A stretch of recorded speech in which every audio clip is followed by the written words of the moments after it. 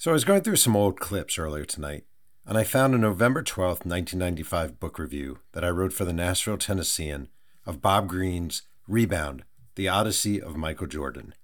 And I wrote, Michael Jordan must be a really fun guy to write about. Like a cartoon, if you will. He leaps through the air with amazing grace, coming down only once in a while for Nike commercials and underwear ads and, somewhat shockingly, a baseball game or two or 162. He runs, he shoots, he dribbles. Cartoon all the way. The only problem with tunes is, for the most part, they make pretty lame biographical subjects. What's a sports book, after all, that highlights the life and times of Scooby-Doo? With that in mind, we come to Rebound, syndicated Chicago Tribune columnist Bob Greene's odyssey with Jordan through a season of minor league baseball. And all these years later, I have to say, what the fuck? Like, what type of little snot-nosed dick writes that? Bob Greene was a well-known Chicago Tribune columnist and a far more skilled and accomplished writer than I was and would ever be. And looking back, I hate that I did book reviews, because now I realize the negative ones sting, and they hurt, and they leave a mark on an author. And I was so young and so casual in my dumping on Greene's work that it's simply unforgivable. That audacity, all these years later, kills me.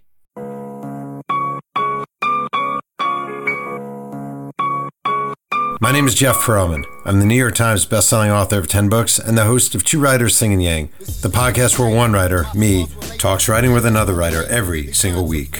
And today's guest is Rick Telander, the Chicago Sun-Times sports columnist, former Sports Illustrated senior writer, and author of a new collection of poetry, yes, poetry, titled Sweet Dreams, Poems and Paintings for the Child Aid.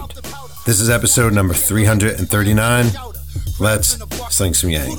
Dad, your podcast sucks and you're culturally irrelevant. All right, Rick. First of all, thank you for doing this. And I have to say, there's always sort of chatter that goes on before the podcast. And you just told me last week you hit a deer with your car. And not only did you hit a deer with your car, it's the 5th deer you've ever hit, which has to put you in the Sports Writer Hitting Deer Hall of Fame. I would guess so. I'm in the Sports Writer Hot Dog Eating Hall of Fame. 12 hot dogs at U.S. Cellular, when it was called U.S. Cellular, not Comiskey, now whatever it's called, guaranteed rate. But yeah, this is my 5th one. But I just found out 15 minutes ago, my car is totaled after they looked at it and everything. I drove 200 miles with the light out, with a door that I had to get out the passenger side. I'm not driving in Wisconsin ever again at night. You just can't do it. Not in the fall. I've run over a bunny once in Illinois, in fact, and felt horrible about it. What is it like to hit a deer? I would guess it's as close to hitting a human as you can get. It's not fun. You see the deer momentarily in front of you. They freeze in the headlights right in front. They come out of the ditch, out of the cornfields and in the middle of the night, and they freeze. They look at you at the last second. The noise, the collision noise, the metallic flesh noise is horrible. Thank God I was in not a big SUV, but each time I've hit one, it's been in an SUV because, man, if that thing came through the windshield, I would guess this weighed 120, 150 pound doe, a great big doe. My car, after you hit one, your car smells like, not like deer, but it smells like fermented grain. I mean, it's not a good thing. And man, it just demolishes the front of your car. I mean, really. This is going to sound weird. I'm not judging you, I swear. Do you feel worse about the deer lying there kind of dead, or do you feel worse about your demolished car in the moment? I mean, obviously, killing an animal is not fun, but I feel, tell you the truth, I feel worse about my car. The deer are everywhere, and this is rutting season, and hunting season will be coming up, and the deer will pretty much disappear. They're very smart about that. They will go into cover and all that. But I hit this when you're going 60 miles an hour on a 2-lane, blacktop in the back country, 200 miles through Wisconsin. The deer disappeared. I mean, you hit it and it flies. It went over the driver's side off that edge because you swerve. You don't swerve too much, Jeff. I'm telling you, told all my kids, you see an animal, hit it. You don't want to, but people have swerved and killed themselves so they didn't hit a bunny or a squirrel or a possum or raccoon. But a deer is a scary thing because your first thought is yourself. I mean, you could die. That thing comes through the windshield. It's all over. This thing never found the deer. I mean, it's dead as a doornail and it's gone. It was in I don't know where it was. I backed up. It was 5 minutes before anybody passed me in either direction. That means if they're going 60, the closest people were, I'm in the middle of a 10-mile section with no humans around. I mean, it's to stop there to the side of the road with your car damaged like that, and you're not on a freeway. It's pretty spooky. All right. So wait, before we get into a lot of things, I like digging into old newspaper archives past to see what I can find about certain guests. And this is one of my favorite things I found. November 19th, 1976, New York Daily News. They had a writer named Larry Fox. And Larry Fox, in a column, wrote, "New book out called Joe Namath and the Other Guys by Rick Telander, a story of last year's disaster." And it has one good line, referring to this sports writer as having, quote, "the look of a smiling economics professor and the pen of an assassin." And he wrote, "How would someone like that review this book? Simple. Overpriced at $7.95. Well, listen, inflation. Okay, that's probably like 1976. That's like $25 right now. I'm going to go way off the path here. You know, obviously, your most famous book is Heaven is a Playground. You've written for a gazillion years. You've written for, you write your columnist for the Sun-Times. You wrote for SI for a long time, et cetera, et cetera. You did write in 1976, Joe Namath and the Other Guys. Mm-hmm. Why did you write Joe Namath and the Other Guys? Well, first of all, the season before, Heaven is the Playground, it was just getting published, hadn't even been published yet. It was coming out in 1975, at the start of 75. It was with Holt Reinhardt, and the editor there was a Jets fan. And the year before, the Jets had won something like 6 of their last games, or they'd done something. They'd come from nowhere. Joe Namath was there. Everybody still was thinking, New York is always looking for a quarterback. The Jets always were. I think they won the preseason games and the first game of the season. Anyway, the thought was this team is a Super Bowl contender. Instead, I go there with this team that is just completely out of control, and they end up 3-11. It was insane, Jeff. I urge people, just get that book somewhere. If you want some laughs, serious things that were laughing, like offensive linemen. We went out in Long Beach out there on Long Island, and I've never seen anybody eat a glass. And one of the guys I'm sitting next to did, Gary Petz. And I said, he wasn't drunk or anything. Just, I think I'm going to eat this glass. So that was something that I saw. I saw at one point, I was around so much. Ken Shipp had been brought in as the coach after they fired Charlie Winter.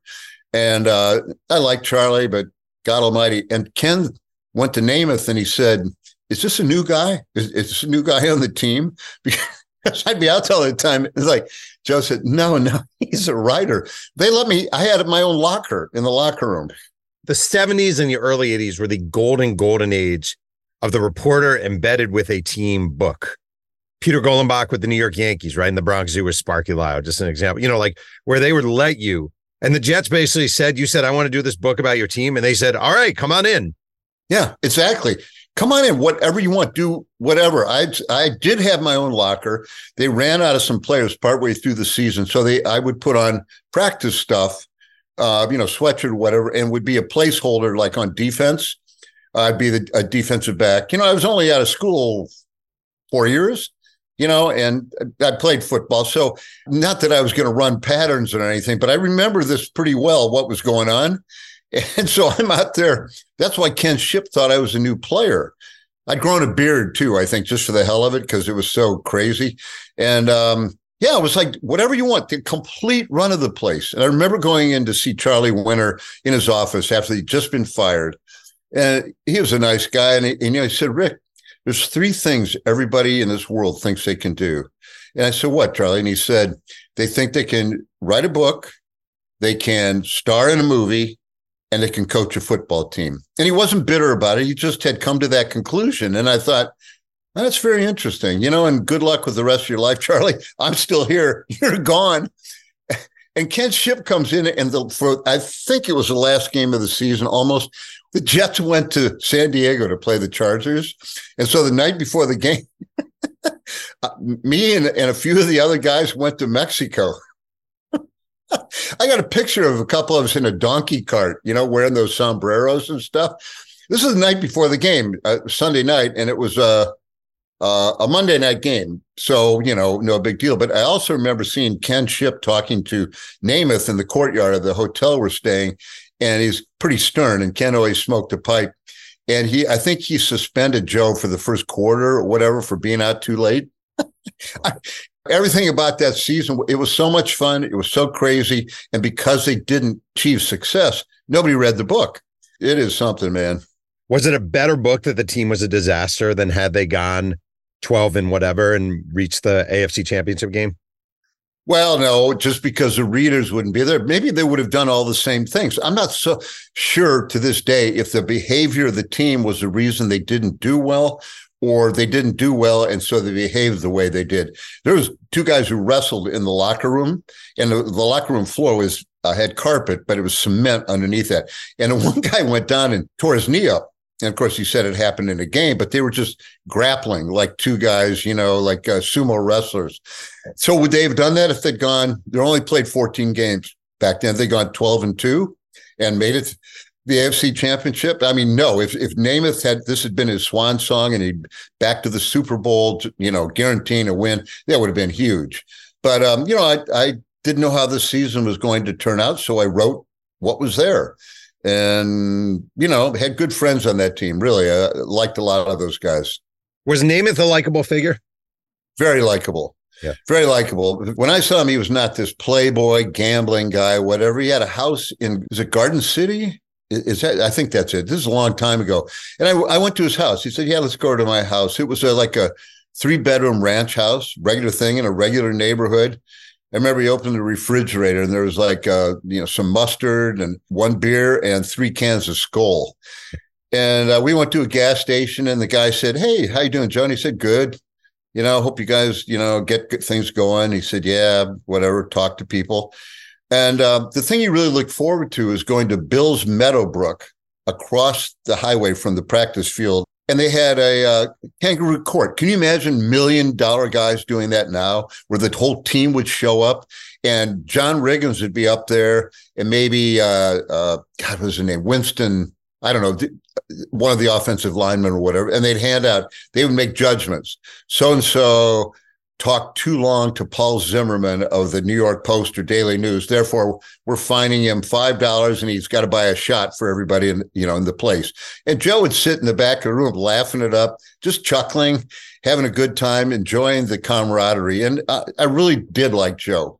If you ever read a great book, the one by Mark Kriegel about Namath. Oh, yeah. Great. Oh, man, that's a Dostoevskian father and son epic. And it's fabulous. Mark talked to me. He said, Rick, you got to talk to his dad, Joe's dad, because I went to Beaver Falls and met Namath's dad, and he wanted to know what he was like. And I sent Mark all my notes, my, everything, said, whatever you can, use it. But Namath was a very likable guy. To me, just a wonderful guy. He probably had a drinking problem, but a great guy. Yeah. Wait, so in 1976, you came out with Heaven is a Playground. It's funny. I wrote a book about the 86 Mets called The Bad Guys Won. And it's definitely my biggest selling book and the book I'm best known for and the book I'm reminded of the most. And it's not one gazillionth of the phenomenon that Heaven is a Playground was. And sometimes I get tired of talking about The Bad Guys Won because I feel like I wrote it in a different life. And I wonder, you have this book. It became a movie. It was an enormous, enormous seller. SI ranked it the 15th best sports book of all time when they did this 10, 20 years ago. This may sound weird. Can you even relate to that book and that experience anymore? Or did it happen so long ago that it just feels like something you've been telling a story about for 4 decades? Both things, Jeff. I remember it so vividly, so well that summer, everything about it, sleeping on a sleeping bag on a guy's hardwood floor, going to different parks with Rodney Parker, the kind of street agent, talking with Albert King, the 14-year-old phenom then, who was so sensitive, 6'6" already, being recruited by colleges and all. He hadn't even started high school. I remember so much about it. I remember being stopped with some of the guys in my car. First time I'd ever seen, being stopped for driving black, even though they weren't driving on the New Jersey Turnpike. I remember those things so well. And yet it was a different human being. It's not me. It was, there's this sense, I'm sure you felt it, that once you write a book, you've released it into the world. And it's like a child that is another thing. It's a little birdie you kicked out of the nest. And at times I don't even take pleasure in that because it's like, no, that's not me. I did that. That is another human being. I'm proud of it, but I can't relate to it in that way. There's a sense also that the making of a book is what's really important. What happens to it afterwards, you hope, whatever. But there's a sense, almost like a depression that sets in when you've done something and it's over. You know, awards, whatever. None of that means anything because it was a process. For me, anyway, never cared about awards and all that crap, because if you don't care about writing and somehow getting that out of yourself, whatever the truth might be, whatever it is that makes you want to be one in the first place, if that isn't satisfying in itself, then you're on a treadmill to nowhere, and you're on that search for fame and money that it takes people their lifetime. Maybe they never realize it. It leads nowhere. The journey is all, the process is all. And yet I will also say I'm still friends with my team, the Subway Stars. Those guys are in their 60s now. And we had a big reunion in Brooklyn 2 years ago, and 40 guys from the park, from Foster Park, came. And just to see my buddies, and I talked to them, one guy, you know, they've moved all over the country. One guy became a stockbroker. I said, you guys are just a bunch of degenerate, you know, losers, hangers on at the park. Nobody wanted you guys. You're 14, 15 years old. The fact your parents let you hang out with a, you know, 25-year-old white dude, it was kind of like perverted in itself. It's like, he said, yeah, well, you know what, Rick, we kind of vetted you. We figured you weren't dangerous. In fact, they didn't know what I was doing there. And then I told them I was writing a book, and they like, yeah, sure, whatever, you know, and same with me. It almost didn't get published. I mean, it was this close to not getting published. So they protected me. Everybody at the park protected me. I was never in danger. Other guys were in danger. There were shootings and, you know, a lot of bad stuff. That's a long-winded answer to your question. Do I feel that that's me, or do I feel a connection to the book? And it's very odd. I can look at it like something that somebody else wrote. We had a similar experience, which is I wrote a book that became a TV show. You wrote Heaven is a Playground, which in 1991 became a movie. And I have the Roger Ebert, your fellow Chicagoan, you know, guy there. And his review, he gave it 1.5 stars. And he wrote the movie meanders and loses its way, drags to a halt when it should be most exciting, and goes through strange shifts in tones and style. It's pretty clear the filmmakers never sat down and took a cold, hard look at their script, asked themselves which way they wanted to go and why. And it is funny because I was telling you before we started, I just had somebody lambast me about a certain depictions on Winning Time, the show based on Showtime. And I was like, look, man, I only have so much power. And I wonder, when you had the movie come out 20 something years after the book, are you like, this sucks? Are you like, send me the paycheck? Listen, the movie was entirely different. There were a lot of legal things they had to do. They ran out of money, all the things that happened. Making a movie, I'll tell anybody, kids out there, you want to make a movie, all the fun part is writing the script and talking about this location. If you get money, you'll make the movie. You get a lot of money, the odds are you'll make a better movie. But don't start making a movie and not have any way to find it. You're not going to be like Spike Lee and do the right thing using your credit cards, okay? There's so many things you can't do because you don't have the money. Yep. Scenes that were supposed to be on the subway, they did like on a sidewalk because it just cost too much money. So anyway, Randy Fried was a director. He did the best he could. It had already taken 13 years to get to where it is. Nobody at that time wanted to do a movie about basketball, and especially not about street basketball, and especially not about Black athletes. There were people who optioned it, Jeff, and they changed all the Subway Stars. There'd be like a Puerto Rican kid and a white kid and a rich kid, and, you know, get this kind of rainbow coalition because they can't be all Black. We can't do that. And they had a love interest for me. I mean, all this stuff that was, I hate to say so Hollywood, but that's what it was. Also, Cisco gave it 2.5 stars. I got a random one for you. So you wrote for Sports Illustrated. I hate to make you sound old by saying this, but that's all right. I'm old. I did grow up reading a lot of your stuff in SI, and I would argue that my favorite Sports Illustrated story of all time was written by you. Certainly a story that had an impact on me, which is you played football at Northwestern. You were a defensive back at Northwestern. You were drafted by the Kansas City Chiefs. You never played in the NFL. However, in 1983, a league comes along, the United States Football League. And at the time, you're a writer for Sports Illustrated, and you wrote a piece about going to camp with the Chicago Blitz of the USFL. And I just want to read the lead real quick. The headline or the title of the story was "A Final Farewell to Football." I freaking loved every moment of this. And he wrote, I didn't want to see the press. Not now. Where would those pencil wielders be lurking? In the lobby, the hotel bar? Not the bar, because the reporters would know that we players weren't allowed in there. On the first day of camp, some NFL dropouts had set up there. And that night, in his first speech, George Allen had told us to get our alcohol elsewhere for the good of, quote, the club's image. Allen is not only coach, but also a co-owner of the Chicago Blitz, and he wanted us to be the cleanest team in the United States Football League. I walked cautiously down the hallway of the Phoenix Westcourt Hotel toward the front desk to check out. As I turned the corner, someone called my name. It was Brian Ewert of the Chicago Sun-Times, standing with another writer. Did I want to join them for dinner? No. What's up, Brian asked. Nothing, I said. I've retired. They were the first reporters to know I no longer played football. And it was about your awesome, fantastic, wildly cool experience in camp with the USFL and getting cut. Now, I'm just kind of fascinated because I've loved this story for 40 years and I've never really asked you about it. What do you remember about it?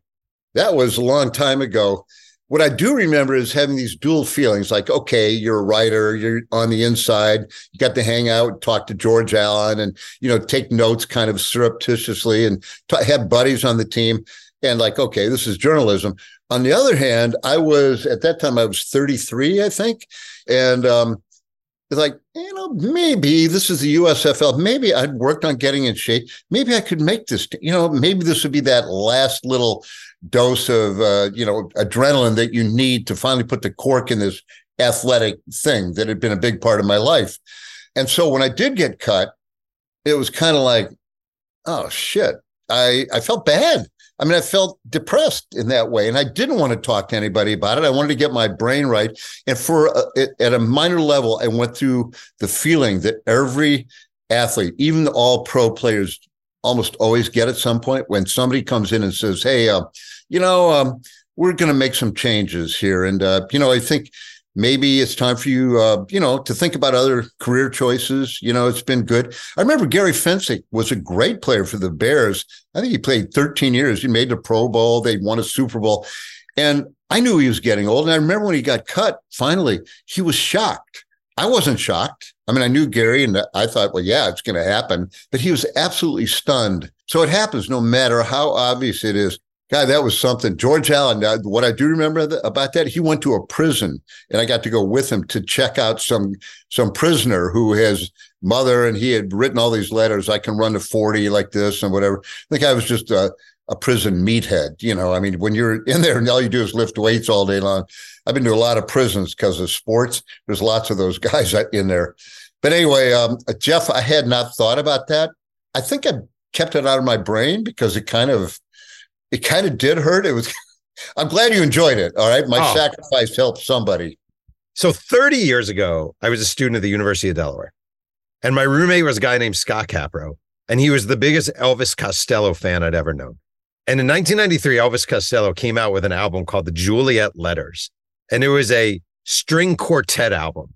And I remember Scott Capro being like, this is weird. And then he listened to it and actually genuinely enjoyed the Juliet Letters. And it was so out of left field. It was like the weirdest thing ever. And a few months ago, you tell me I have a book coming out. And I think, oh, this will be interesting. I wonder what it is. Basketball, Walter Payton, the Bears, Northwestern football. And it's called Sweet Dreams. And is it a collection of your poems with friends who are artists doing the illustrations? And it's freaking beautiful. And I'm just going to say real quick, I'm going to read. You had a poem called Solstice, December 21st, and you wrote, the violet sky, the trees of black, the ground of white reflecting back, the faintest, sweetest, softest tune of winter peace unto the moon. And you had another one called Morning Glory. Oh, little girl, in the wakening dawn, do you see the jewels that sparkle the lawn? Do you see the glow? Do you see it grow? Do you see the colors the angels have drawn? Oh, little girl, in first morning light, did you have a safe and wonderful night? Did you travel far? Did you touch a star? Did you sail the sea of purple and white? Oh, little girl, what goes through your mind? Do you see the good in the things that you find? Do you see the face? Do you feel the grace? Do you know the world is gentle and kind? And it's beautifully illustrated. It's beautifully written. And I think there's a question that hangs over this whole thing, which is why the fuck is Rick Telander, noted sports writer, releasing a book of poems and illustrations?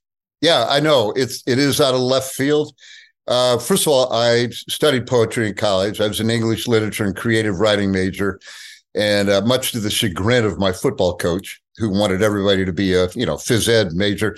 And I was really sick 30 years ago. I had this stomach thing and nobody could figure out what it was. Man, I was in bad shape. I was in a hospital for 2.5 weeks and didn't eat that entire time. Had all these tubes in me. They finally figured out, a ruptured appendix and infection all throughout my lower intestine. It's terrible. I suppose I could have died. So I lost a lot of weight, and I was so nauseated that whole time that I couldn't watch TV. I couldn't read a book. I couldn't stand the smell of the nurse's perfume. I couldn't stand sounds. It was horrible. I mean, I thought I was going to go out of my mind. And so anyway, to soothe myself, first of all, I thought about some poor kid being in this condition. And there are kids like that in hospitals all over the country. And if anybody's ever had a child who was really sick like that, your heart goes out. There's nothing you can do. So I thought, okay, I'm writing these poems in my head. I could memorize them. I didn't write them down. I could memorize them because I had hours and hours and hours on end just to think.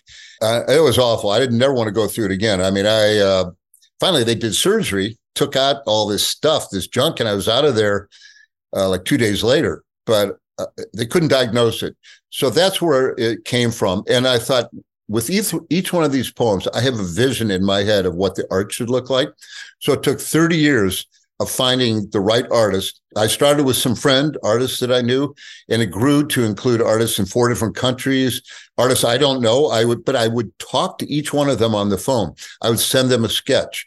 We'd go back and forth. And these were some great artists. The artist in residence at the Field Museum of Natural History in Chicago, a woman who did the first Wonder Woman for Marvel Comics.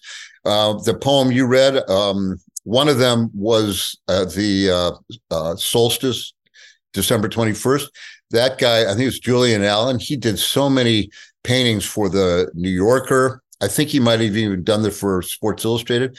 I didn't know them, but I wanted one full page of a painting and one full page of just the poem. And 42 different paintings, 42 different artists.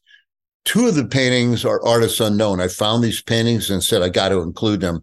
But basically, I wrote a poem and then some artists would do a painting to fit it. So it was this interconnectedness made it more than a book for me, Jeff. Considering we're in a business where, and you've certainly been in a business where you write books and you hope to sell books and you want to make the list and this list and blah, blah, blah. When you write a book like this, do you give a shit at all? Is it about that even slightly? No, it can't be. It couldn't be. Nobody wanted to do it. No publisher. I didn't really work at it. My agent, Lois Wallace, died about 7-8 years ago. I never got a new agent, so this is just something I was going to do. And in fact, a couple thousand copies have already been bought, this huge discount. I don't even make any money off it for Ronald McDonald houses. 5 in Chicago, 1 in Peoria, 1 in Springfield, 3 in St. Louis. And there's other ones all around. And I just spoke with a woman yesterday who works with Lurie Hospital here in Chicago and has connections with kids' hospitals all throughout the country. And there are something like 370 Ronald McDonald houses throughout the world. So this to me was always just like, yeah, I'll get it out there. I'm way beyond book lists or, if it reviews, whatever. I hope people like it. I really put my heart and soul into these poems. They're done with meter and rhyme, and some of them are fairly sophisticated ideas, like little kid thinking about a prism and the sunlight that comes through the prism and separates on his wall or her wall every morning while she lies in bed and wonders out of that colorless light, where did all these colors come from? And wondering then, am I like the sun? Have my hues begun? Am I going to be as colorful as the sun? So there are abstract thoughts like that I hope little kids and adults can appreciate. I hate to ask this in the cliche lame way, but is it the same muscles used writing poetry as it is writing a column about the Bears, or is it complete apple and orange thing? It's all word. To me, I chose the English language as my palette, like an artist chooses different colors, where you're going to use acrylics, oil, whatever. I chose the English language. I'll live and die with it. And the more I can learn about the English language, which I learn every day, the more I see the widening of that palette, the different colors. It's all the same thing, whether I'm writing about the Bears, needing a quarterback, or your brain just shifts and you write a poem and it's still words. I'm still dealing with the English language. I'm not dealing with, hieroglyphics. I'm not dealing with another language. I'm dealing with this thing that I chose. So in that regard, it's just the same. But of course, there's a shift. Sometimes I'd be writing a column, and in the middle of a column, an idea for a poem for kids would hit me. Our brains go all around. I mean, mine is, I probably ADHD, million things going on at once, get scattered, do this, that, and the other thing. I'm sure you feel it. It's hard to focus. The hardest thing in the world is to focus on a book for 6 months. I mean, it's like, some guy said, what's it like writing a book? And he said, it's like being stuck in your zipper for half a year. And that's what it feels like. But it's what we chose, right? I didn't choose to be, writing scripts. I chose to write books for whatever reason. Some things affected me when I was a kid, and that's what I wanted to be. I never told anybody, but being able to write these poems to me was like being able to exercise another side of me. Before we continue with Two Writers Slinging Yang, that's the name of the podcast. A quick word from our sponsor. Hey, this is Jeff Perlman. And I'm here with my dad, Stan Perlman, who's wearing a throwback Herschel Walker New Jersey Generals jersey from RoyalRetros.com. Dad, I'm confused. Why Herschel Walker? There just aren't that many Jews who play professional sports, so I wanted to support one of our greatest. Dad, Herschel Walker's not Jewish. Herschel Shmuel Walker. He most certainly is. I went down to Wrightsville, Georgia in 1977 to attend his bar mitzvah at the Wrightsville Ramada. Pickled herring was served. Wonderful time. Dad, maybe it's senility, but Herschel Walker definitely isn't Jewish. He's Christian. He loves Trump. He thinks the earth is flat. Why ruin an old man's dreams? You still work as a sports columnist at the Sun-Times. The Bears once again suck, and you write a lot about the Bears. And Justin Fields seems pretty mediocre, and he just got hurt, and he'll be back, and blah, blah, blah, blah, blah, blah, blah. Do you still give a shit? Well, I can tell you this. People say, hey, Rick, I got great tickets to go see the Cubs play. It's in the third row. You want to go? And I'm like, no, I think I got a dentist appointment. I'd never want to go to another game. I don't even want to go to my grandkids' games. I don't want to tell them that. It's like, don't you want to go see little Nick play in his flag football thing? No. But on the other hand, the human circus, the human arena never fails to excite me. And you brought up Justin Fields, and I'm fascinated by what's going on with this guy. I think he's a failure. He's fast as can be. But the one thing I found through my whole writing career, Jeff, it's almost a half century. It is that the athletes, the humans, haven't changed at all. Yeah, I don't care if you're Travis Kelce and you're hanging out with the biggest star in the world, and everybody, my daughters, oh my God, he's with Taylor Swift. Oh God, it doesn't matter. I guarantee you, I don't know him, but Travis Kelce is the same as, I brought up John Riggins in the past, so it's the same as Joe Montana was, the same as Johnny Unitas in their essence. So that has never gotten old to me. Can you still be at a Bear game and find it engrossing? I'm not saying the Bears because they're the Bears and they stink. I just mean, can you be at an NFL game and still find yourself engrossed in the action of it all? Yes, I can, because what I always liked growing up was I wanted to play the games. I didn't want to watch them. People said, oh God, what cards did you collect? And I collected some baseball cards because they were pretty. And we'd put them in our, the All-Star ones were red, and if you're National League, or blue if you're American League. And I liked looking at those colors. And we'd put them in the spokes of our bike to make a noise, brrr, like a motorcycle. But I didn't watch games. I didn't give a damn. I wanted to play it. I would play anything, any sport, rather than watch a game. I remember I almost missed the NCAA championship game in New Orleans because I was playing pickup basketball with guys, and it was more fun than anything in the world. It's like, the hell with this national championship game. This is great. So I never was nuts about watching a game. I do like the drama of them, the unknown. I love seeing, when teams come back. I like to pick a team that I'm rooting for, the underdog, for whatever reason. Maybe the quarterback, looks inept, and so you root for that team, or maybe you're rooting against Ohio State, no matter who they play. Unless they're playing Michigan, then you can't root against anybody because you hate them both. or you hate Notre Dame, those kind of things. So I do enjoy that part of it, but a little bit gets burnt out of you with age. You wrote a column for the Sun-Times 4 years ago, and it was an ode to Sports Illustrated. You called it Doing the Right Thing. Your lead was, I have a photo that somebody took with a disposable camera of a bunch of us Sports Illustrated guys standing bedraggled, sweaty, and parched in the parking lot of a 7-Eleven store in Orlando, Florida from almost 25 years ago. We just finished playing pickup basketball on an outdoor asphalt court at midday somewhere in a jungle park. And if you'd said we looked like a wandering herd of Grateful Dead pilgrims who needed to be kept away from the cash register and helium balloons, I couldn't have disagreed. But we were just happy, innocent dudes, lost in the camaraderie and splendor of both covering sports at the highest level and playing them at the best bud level. Back then, SI was rocking as the coolest sports magazine in the world, and we were embedded in the grandeur of its imprint like small stones in a championship ring. SI circulation in the early 1990s was around 3.5 million with a pass-along rate. Think multi-person families, dentist waiting rooms, airplane bins, health and clubs and the like of somewhere north of 23 million, maybe way north of that. Being on the cover of Sports Illustrated was a proud feather in the ball cap of any great athlete and coach. And the amount of times a person was graced on the cover because of a collectible number like Pro Bowls or MVP awards. And you write this beautiful ode to Sports Illustrated. And you and I both worked at SI. I would say you were there in more of the glory days than I was, but I do feel like I had a good taste of it. I'm going to throw a big softball at you, and it's one of my favorite questions to ask people.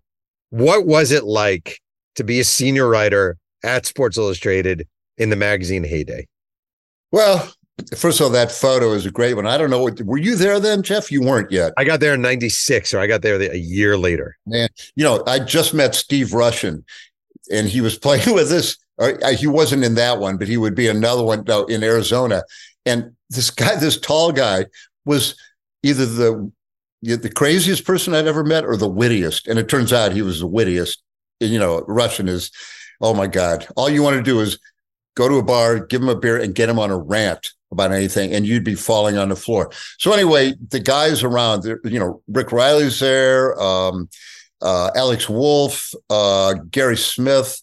That photo, I just love that photo. So the people was one of the big deals, but being there during the glory years, there was no competition. It was the internet destroyed everything. And I won't even say destroyed it. Maybe it made the world better. I won't get into that debate, but it destroyed Sports Illustrated. It destroyed newspapers. We don't need them anymore because everything's instantaneous. But at that moment, the only sports full color magazine that came out weekly in the whole world was Sports Illustrated. And they would do anything. Expenses meant nothing. We didn't get paid all that much, but I would get letters to please spend more money. My expense account still had like $3,000 or $4,000 to go on it for meals and entertainment, and we only got 2 months left in the year.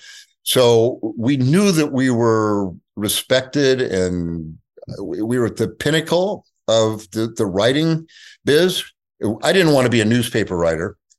I wanted to, Sports Illustrated was it, but there was also a tremendous amount of pressure. I felt it because everything you wrote, no matter what it was, could be killed. It didn't matter who you were, anything and anybody. And every one of those writers there has had one of their stories killed, which is dismaying. You put your guts into it. So every time when I wrote, man, it was like, oh God, I hope they like this. I hope they like this. You know what I'm talking about. Yeah, I'm sure you do. And you never knew. You just never knew. And sometimes they say, well, it just doesn't quite work, Rick. And other ones, they say, oh yeah, this is great. And you thought, really? Or this is good. So that ambivalence was a very tough thing. But there was no competitor. So, if you left Sports Illustrated, what would you leave for, I did a story on Barry Bonds, and I was so proud of the story. I got Barry. Hoffer had done the story that caused Barry Bonds not to talk to SI. And somehow 6 or 7 years later, I got Bonds to talk, and we sat down and I interviewed him, and I was feeling so great about everything I had accomplished. And the next morning, I don't know if you had Mike Bevins as an editor when you were at Sports Illustrated. He was a rough one. He called me and he said, Perlman, if we wanted to give Barry Bonds a blowjob, we could have brought him to New York. He didn't hold anything back, did he? You're right. You never knew. You could feel amazing about his story. Oh my God, I nailed this. And they would kill it. And you could think, oh, that was a pretty ordinary Braves Cubs 3-game series story. and they don't change a word. Yeah, well, that's it, because these people sat there, the red pencil, the blue pencil, the editors, the layers, and people's opinions of things that can be, somebody said, this is the greatest book you've ever read. And somebody else will say, oh, that book was terrible. I remember Lee Montville was there for a while, and Lee's thing was always, wry, witty comedy. Lee had this way. He said, they told me that this isn't funny, but what's funny? I mean, we couldn't even define what humor was. So, and that's an opinion, right? Somebody will fall out of their chair laughing at a joke, and somebody else will say, that's disgusting. So that was always there. That was always there. And the worst thing I can tell you was to have a story that wasn't scheduled to run for a month or so is like an evergreen, because that might get pushed out away, and then just die a slow death, like sink into the tar pit like a dinosaur, because every week something new would come up and they say, well, we got to put this on the cover, so we're going to push that back another week, and then another week, and finally be like, it's not quite relevant now. But that was horrifying. One of my first articles ever, maybe my first ever, I pitched the story. Archie Moore, the boxer, his daughter, J. Marie Moore, was becoming a boxer. I pitched the story. I went out to interview her. I wrote it. They laid it out. I was so thrilled. It got bumped. We're going to run it next week. We're going to run it next week. We're going to run it next week. J. Marie Moore has probably not thrown a punch in 25 years, and the story never ran. And if they had a great photo, you never knew what was going to be on the cover. You'd tell an athlete, because they wanted to know, am I going to be on the cover? And he said, yeah, they told me this is going to be on the cover. And then they're not. And you're like, oh, shit, I got to go back, talk to this person. It was awful. Here's the other thing you step into. Like, I would go someplace and a coach, maybe it'd be Jimmy Johnson or something at Miami, and he'd be pissed off. And I'm walking, I say, what? I haven't done anything. Yeah, that asshole Riley was here, And like, okay. And I'm sure they followed in my footsteps. Yeah, that goddamn prick Telander was here. Rick Dunn, I'm not talking to you. And you say, well, I'm not that guy. I didn't do anything. I'm sorry. And Riley wrote some pretty funny stuff and pretty nasty stuff, deserved. But I do remember that. And I don't know if you ever had that happen. Like, I wouldn't want to follow in your footsteps and say, hey, John Rocker, I want to talk to you. I had a great way. One of my favorite moments at SI ever is Josh Beckett was pitching for the Marlins, and he was mad at SI because he brought like 7 of his friends to the SI Super Bowl party after he won the World Series for the Marlins in 2003, and they wouldn't let him in with all his guys. And he wasn't talking to Sports Illustrated, but I dealt with him, and I went down to spring training, and he's like, all right, man, I'll talk to you because I know you, blah, blah, blah. And Riley is in the clubhouse, and Riley says to me, hey, can you introduce me to Josh Beckett? And I go, sure. And I'm like, hey, Josh, this is Rick. And I go, I don't know why I said this. I said, Rick, you didn't go to the Super Bowl party, did you? And he goes, did I? That was the best party I've ever been to in my life. Holy shit, blah, blah, blah, blah, blah. And he went on probably 20 seconds, but it felt like 10-minute rant about how amazing this party was. And But Riley's the devil. I'll grant him. I went out to play golf with him one time. He thought it was hilarious. I had to go to Denver. I took one club. I hate golf. He loves golf. He lives here. I took one club, the Kaboom, a driver with a head on it the size of like the body of a guitar, so he can't miss the ball. He thought that was hilarious. And that was one of the last times I ever played golf. But the other writers who had followed us or came before you, because we would have gone all these different places. So you talk about Josh Beckett and the Marlins, and that's tough. But I'll tell you the worst one ever, and it's one of the reasons I left Sports Illustrated, much as I loved it, was Michael Jordan when he went to play baseball. Now, that was in 1994. He had retired from the Bulls. They'd won 3 championships. His father had just been killed. People thought it was a gambling deal. Nobody knew what it was. Michael's going to play minor league baseball, of all things, because Jerry Reinsdorf owned the White Sox and he owned the Bulls. And anyway, as it turns out, Sports Illustrated decides to put him on the cover of the magazine in the spring. And it's Jordan swinging on the cover of Sports Illustrated, missing a pitch by about a foot. And the headline, I'll never forget, it says, "Bag it, Michael." And then it says, "Michael Jordan and the White Sox embarrass baseball." And 2 years before that, Michael Jordan had been the SI Sportsman of the Year. He'd come to Chicago, had this beautiful ceremony for him. You get like a Grecian urn. It was a really cool trophy instead of another glass thing. And he was on the cover of the magazine, a hologram, black and red hologram. He's in silver. His eyes follow you around the room. Yeah. And he came to that thing with Juanita. He came into this event with all these ad guys, all these swells that SI had brought in. This is a big deal, big afternoon lunch and party. And, Mark Mulvoy was there, John Papanek, all these guys, higher ups. And Jordan couldn't have been more accommodating. He signed that thing with silver ink to anybody. I think he signed a couple of them for me, for my daughters. He glad-handed everybody. He's magnificent in his Bigsby and Crothers suit, shoulders this wide, narrow hips, just cuts this figure that's just stunning. And 2 years later, we say Michael Jordan embarrasses baseball. And I said, oh, no, God, no, we didn't just do this, did we? Okay, at that moment, Michael Jordan says, you know what? I'm never talking to Sports Illustrated again. And he hasn't. And that was almost 30 years ago. And he has not spoken to SI since. You think this guy carries a grudge? And I'm thinking Steve Wolf wrote that. He wrote the article. And I know Steve, great guy. But I just said, why? Why did you don't use the word embarrass and Michael Jordan in the same headline? And I don't know. He's kind of a big deal, wouldn't you say?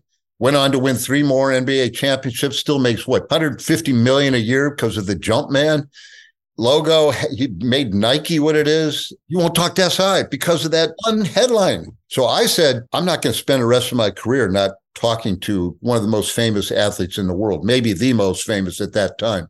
So I went to the Sun-Times and became a columnist in 1995. I just can't do this. I can't be here. Because I remember Riley came to town one time and he said, hey, Rick, I'm going to write about Jordan, but he won't talk to me. Could you talk to him and ask him if you would? Because, he didn't know Riley. He's a good guy. And I talked to Jordan. He said, no, I don't think so. No, I don't think so. Interesting side note of that. Michael Jordan played for the Birmingham Barons that year. He hit 202. And people are like, blah, blah, blah. I was like, this guy has not played baseball since high school. He went to Double-A baseball, which is no joke, and hit 202 with some actual pop. I'm not saying he was going to wind up the next Harold Baines, but that is no embarrassment at all.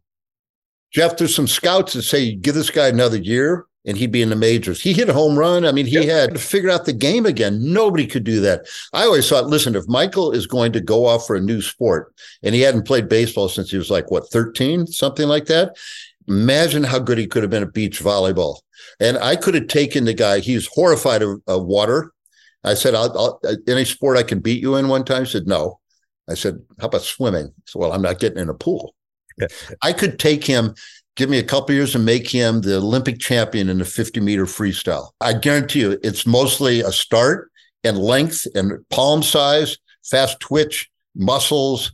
And if he hadn't been terrified of water, oh, my God, the guy could have been spectacular. So anyway, he was doing fine at baseball.